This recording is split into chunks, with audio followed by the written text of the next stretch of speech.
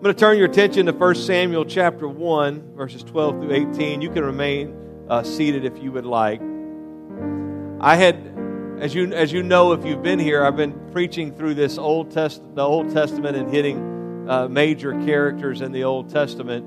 And I had planned already on preaching this message. It was already started. And then 2 weeks from now, I'm going to preach kind of part 2. This is Hannah that we're going to look at, and then Samuel the week after our back-to-school deal. And then, lo and behold, at least 3 different speakers at Youth Congress used these stories as a major part of what they were doing. So this is what God is calling us to at this time. But 1 Samuel chapter 1, verse number 12, New Living Translation. As she was praying to the Lord, Eli, he's the high priest, he watched her. Seeing her lips moving but hearing no sound, he thought she had been drinking. Must you come here drunk? He demanded. Throw away your wine. Oh, no, sir, she replied. I haven't been drinking wine or anything stronger, but I am very discouraged, and I was pouring out my heart to the Lord. Don't think I am a wicked woman, for I have been praying out of great anguish and sorrow. In that case, Eli said, go in peace. May the God of Israel grant the request you have asked of him. Oh, thank you, sir, she exclaimed. And she went back and began to eat again, and she was no longer sad. So just for a little while, I want to preach on this thought. Prayer changes things. Prayer changes things. Let's pray together. God, we love you. Thank you for your word. Thank you that you are with us here today. Thank you for the power of your Spirit that we feel. And Lord, I pray that you would bless us today, that you would touch our hearts and lives, change and transform us in Jesus' name. And everybody said amen. So people don't know that you need something unless you ask. Have you ever been in a situation and you needed help with something and you wondered why people didn't help you? And then realized it could have been because you didn't ask anyone to help you. If you see people struggling through a parking lot carrying something, you can be like, man, they might need help. But most of the time when people see something like that, they say that, yep, they look like they need some help. And then they just keep on going their merry way. How many of you have done that? I'm busy, I got other stuff to do. But had they said to you, hey, can you give me a hand? You probably would have stopped and you would have helped them. We don't always like to get help. There are certain things we don't mind asking for help about, but there is something that's built into our psyche and the way in which we're wired. We want to be independent. We want to do everything for ourselves. I've talked about this before, but if you have kids or you've been around kids when they're little, you go to try to help them do something, they don't want you to help. They want to do it for themselves. Somewhere about 12 months of age, they began to not want your help. They have this independent idea, and they just want to do things on their own. And when we get older, we celebrate things such as, I'm a self-made man. It's a pride thing, and we can say, I did this by myself. Nobody helped me. And the reality is, nobody ever does anything by themselves. If you're a great baseball player and you spend hours and hours, thousands of hours working on exercise and working on your gifting and working on all these things and go, I did this just because of my hard work. You didn't do it because of your hard work. Do you have any idea how hard it is to hit a major league slider or curveball?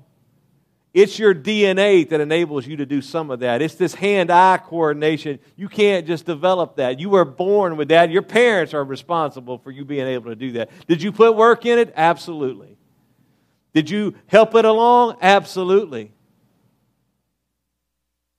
I'm 6'2". Today, weigh 213 pounds. And I still can't jump. And no matter how hard I would have worked, I was never going to play in the NBA. quickness is not in my genes. You may have heard of fast twitch muscle fiber and slow twitch muscle fiber. I don't even know if mine twitches. But regardless of what it is, we don't get what we need or what we think we've done. We don't get there by ourselves.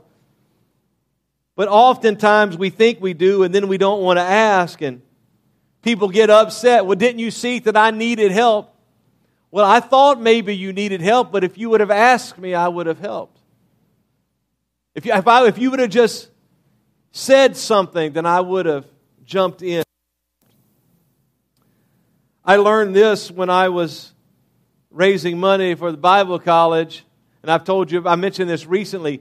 People did not give when they knew we had a need. People gave only when we asked. We could tell people, yeah, we need to raise $10,000 by next week. You know what they would say? Well, I sure hope you get that. Nobody's said, well, here, let me give you $10,000. Nobody's even saying, let me give you 100. They're like, good luck with that. But when I would ask them and say, you know what, we need $10,000 by next week, can you give us $1,000? They'd be like, okay. They weren't offering it. They weren't going to do anything. But when I asked, it changed everything. Prayer is, in essence, asking God for what we need. It is us saying, God, this is what I need. And the deal is, God already knows what you need. God knows everything. The theological term for that is omniscience. He has all knowledge. He knows everything. But He has determined that He answers prayer. He doesn't just give us what we need because He knows we need it. He has told us and commanded us and determined that we must ask in order to receive. That if we need something, we ask God and He responds to our request, and then we know a couple of things. We then know that God is the source of the answer. That we know God is the source of what we need, that He has it because we have asked Him and He has moved and He has worked it out for us. And it's also that when we ask, it is symbolic and evident of us putting our trust in Him. I've used this illustration before.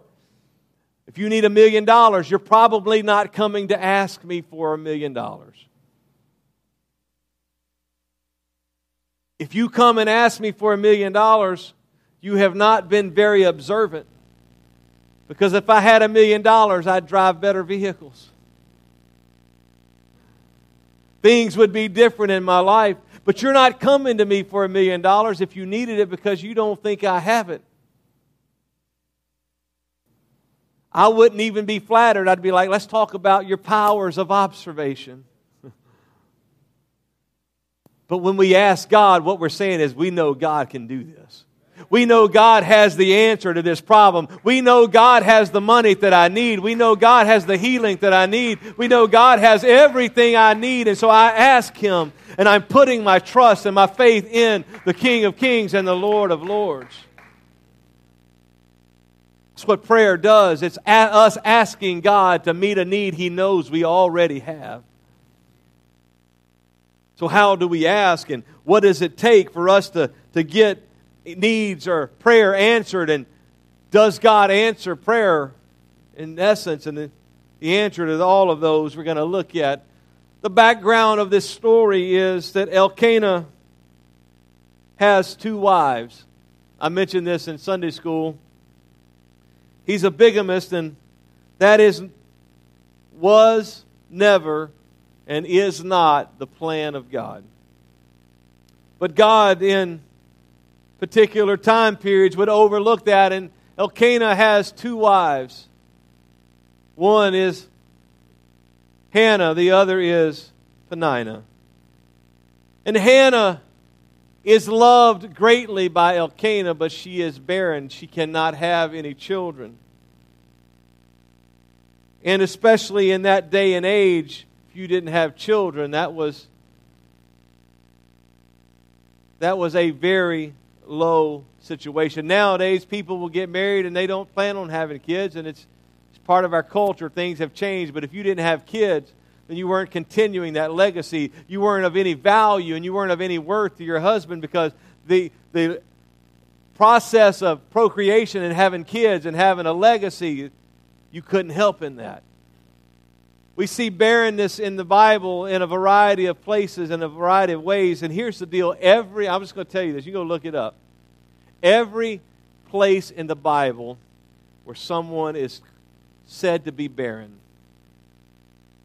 God's either going to heal that or God caused that. Every single place. This is one of those places where God is going to reverse the situation.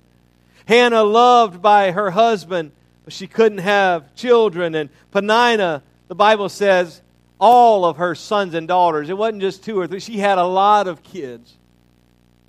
And because she had kids, she would look at Hannah and she would provoke her and she would make fun of her and go, "You can't have any kids. You're of no worth to our husband."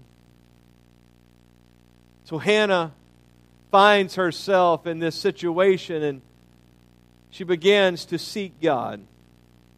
And from her prayer, I want to pull out 4 quick things for you about prayer.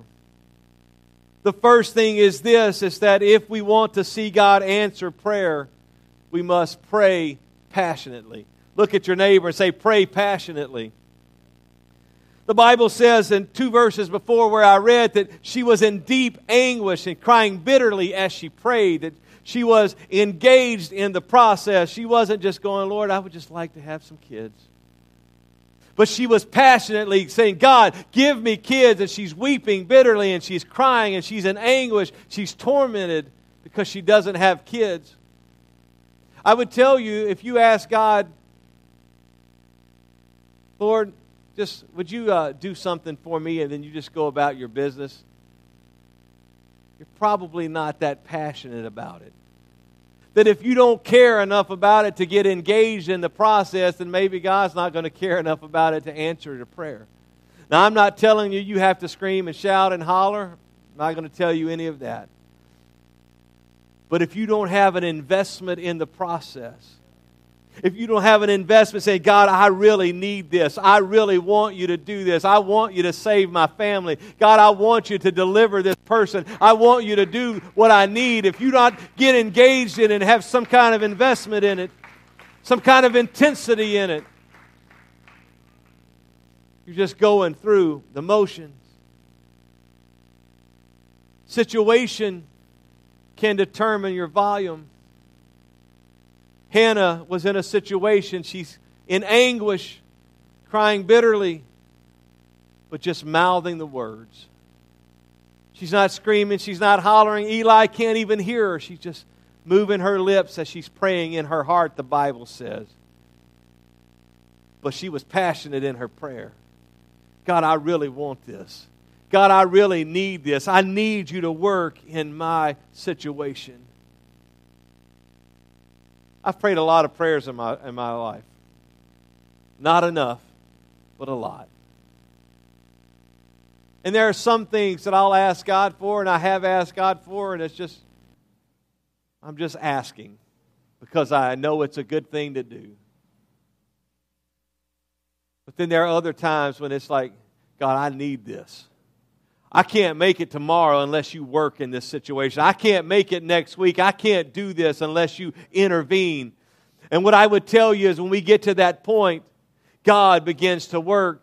James would write of the prophet Elijah, said, "The effectual, fervent prayer of a righteous man avails much." There was something passionate about what Elijah did on Mount Carmel, that he's just recording 39 words in the Bible of what he said, but there was a passion, there was a fervency in what he was doing. And what I would tell you is when you really need something and you really go after it, God will show up in your situation. The second thing I would tell you about answered prayer is that if we're going to see answered prayer, we must pray purposefully. We must pray with purpose. 1 Samuel 1:11, Hannah made this vow, "O Lord of heaven's armies, if you will look upon my sorrow and answer my prayer and give me a son, then I will give him back to you. He will be yours for his entire lifetime, and as a sign that he has been dedicated to the Lord, his hair will never be cut. Second time we've seen this. We saw it with Samson, and we see it here with Samuel. It's a sign of his dedication, that I have dedicated him. But what she's doing is she's praying with specificity, and she's praying with purpose. She doesn't say, Lord, just give me a child. She says, Lord, give me a son. Praying with purpose. She's not praying, Lord, take away Penina's children. She's not praying, Lord, make Penina be nice to me. She's saying, God, I want a son. God, I want you to give me a son, and if you do this, this is what I'm going to do. I'm going to commit him to you. I'm going to commit him to your service. I'm going to commit him to your kingdom. God, give me a son. Prayer is definitely part of our relationship with Jesus. If you have a relationship with Jesus, you have to pray. It's part of it. Sometimes we can just pray to pray. We're not praying to grow closer to him. We're not praying because we need something. We're just meandering through prayer. But we do not get credit for going through the motions. We don't grow when we just check off a box, yes, I prayed today. We only grow when we encounter Jesus, when we have an encounter with him in prayer and he works in our lives and we begin to be changed and we begin to be transformed, and we need that. But not all prayer is about growing. Some prayer is about, God, I have this need, I have this desire, I need you to work in my situation. And when we do that, we must pray with purpose. I've got to hurry. I'll tell you this story. It's both good and humorous. Crystal and I were dating, and I had totaled my 92 Ford Thunderbird in Colorado. I was out in Colorado, totaled it. And so I started praying for a car. God, I need a car. I had quit my job. I felt God had told me to quit my job, and make sure it's God if you quit your job. Just saying. I'd quit my job and was doing outreach, and God, I need a car. This is 1994-ish, late 93, early 94. I think it was February 94 when I totaled the car, so this would have been spring of 94. I said, God, I need a car. Now, Crystal and I were dating. They don't make cars like they used to. Back in the day, they had cars with bench seats where your honey love could slide over to you, you know. Must be getting old. And I was like, all right, God, here's what I want. I want a car with a bench seat. God, I want a car with power windows. Some power locks on this thing. God has a sense of humor. Her parents said, we've got this 1980 Caprice Classic. Said, well, I'm going to charge. He said, her dad said, I'll just give it to you for $1, so you only have to pay tax on $1. If I give it to you, it costs more in gift tax. I'm going to sell it to you for $1. Man, that's awesome. Inside, no headliner. Half the front grille is missing. Rust everywhere. I forgot to pray with enough purpose. I forgot one key ingredient in my prayer, and that was, God, I want a nice car. It had a bench seat, power windows, power locks. That was all it had going. But that's everything I asked for. few months later, I was back at work, and I've told this story. I'm driving to Independence, Missouri. I'm driving to the Post Office Training Center for being a window clerk with the Postal Service.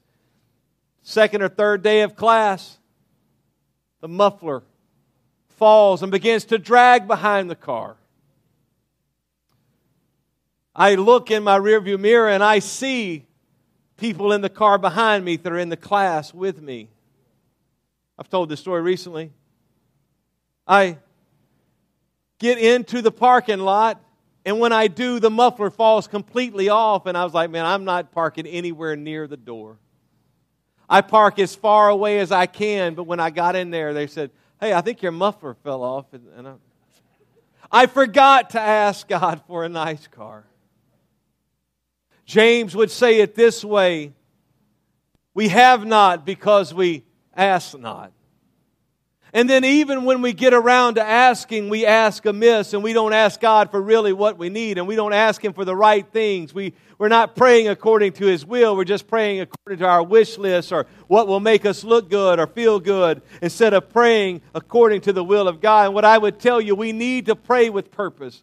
That if you need something, say, God, this is what I need, and make sure that it lines up with His Word and make sure it lines up with His will. And say, God, this is what I want. And with passion and with purpose, we pray.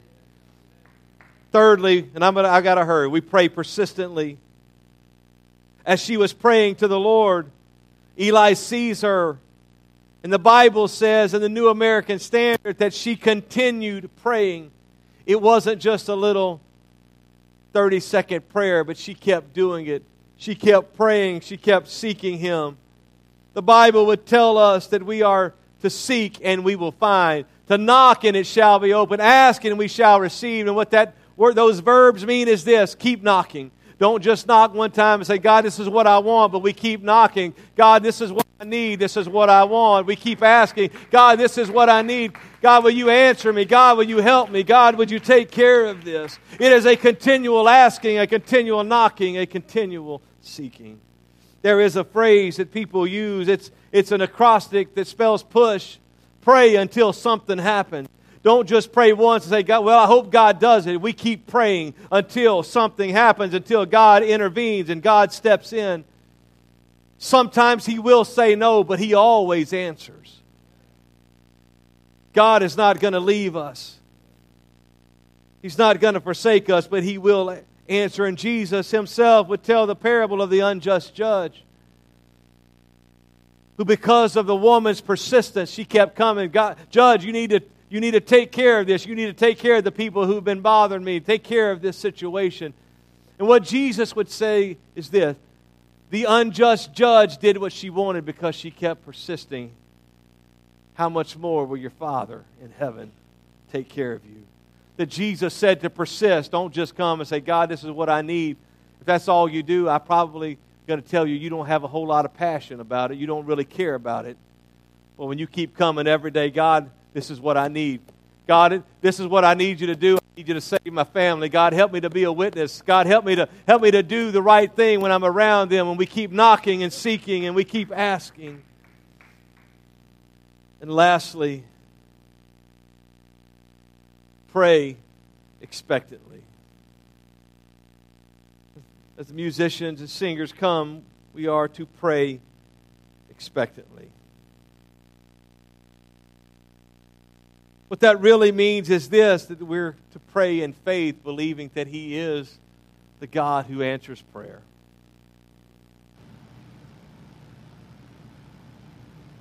That we are to pray believing that He will answer. That He will intervene. Where do I get that? It's verse 18 of our text. Hannah is praying with persistence and purpose and passion. But she has every bit of understanding and belief that God is the God who answers prayer. When Eli comes and he questions her and says, don't come here drunk, what are you thinking? She said, I'm not drunk. You say, okay. This is what he says when she tells him what she's wanting. Eli tells her God's going to answer her prayer. And she believes that He's going to answer. She's been fasting. She's been praying. But when Eli said, God has heard your prayer and He's going to answer, she didn't say, well, I need to keep praying a little longer. I'm not sure. She didn't say, I need to keep fasting a little longer about this situation. I'm not sure. But when He tells her, God's going to answer your prayer. The New Living Translation is a little different than everything, but oh, thank you, sir. Then she went back and began to eat again. And she was no longer sad. There was no son coming the next day. It was going to be at least 9 months. But she quit asking at that point because she believed the answer had already been given. She prayed believing He was the God who answers prayer. And when the answer was promised and the answer was prophesied, she said, I believe it. I'm not going to keep asking about this. I'm not going to keep fasting about this. I'm not going to be sad about this because I know the answer's on the way. And what I would tell you, when God answers your prayer, He tells you, this is what I'm going to do. If you really believe Him, then it's time to thank Him. It's time to celebrate. It's time to go and to rejoice and say, God is the God who answers. Would you stand together with me right now? How many of you believe He is the God who answers prayer? That prayer changes everything. God does not answer a prayer that is not prayed. He might work, but He only answers the prayers that you pray. And what I want you to do today is this. I want you to identify what you need God to do in your life. Make sure that it lines up with the Word of God. Make sure if you need a healing, the Bible says God is a healer. If you need salvation, He is a Savior. It is not His will that any should perish, but that all should come to repentance. And the Word tells us that if His people who are called by His name, if you need to be a person of His name, if you haven't experienced the waters of baptism in the name of Jesus, that's a step you need to take. But identify your need. Pray in alignment with the Word and the will of God, and expect God to answer as you pray passionately and with purpose and with persistence. If you need God to do anything, and when I say anything, you want God to do anything. It doesn't matter if I've mentioned it. It doesn't matter if you've ever prayed about it before. If it's backslidden children, if it's a new job, if it's whatever it is, if it's just direction, I'm inviting you to come right now. And would you lift your hands as you come around this altar and say, God, I believe you. God, this is what I need you to do. Today's the beginning of a new day as I'm taking my needs to you in prayer, and I'm taking my needs to you persistently and with purpose and with passion. Lord, make us a house of prayer today. Yes, Lord. Yes, Lord. Yes, Lord. Yes, Lord. God, we believe you today. We believe you today. We trust you today. Make us a house of prayer. Make me a house of prayer. Hallelujah, Jesus.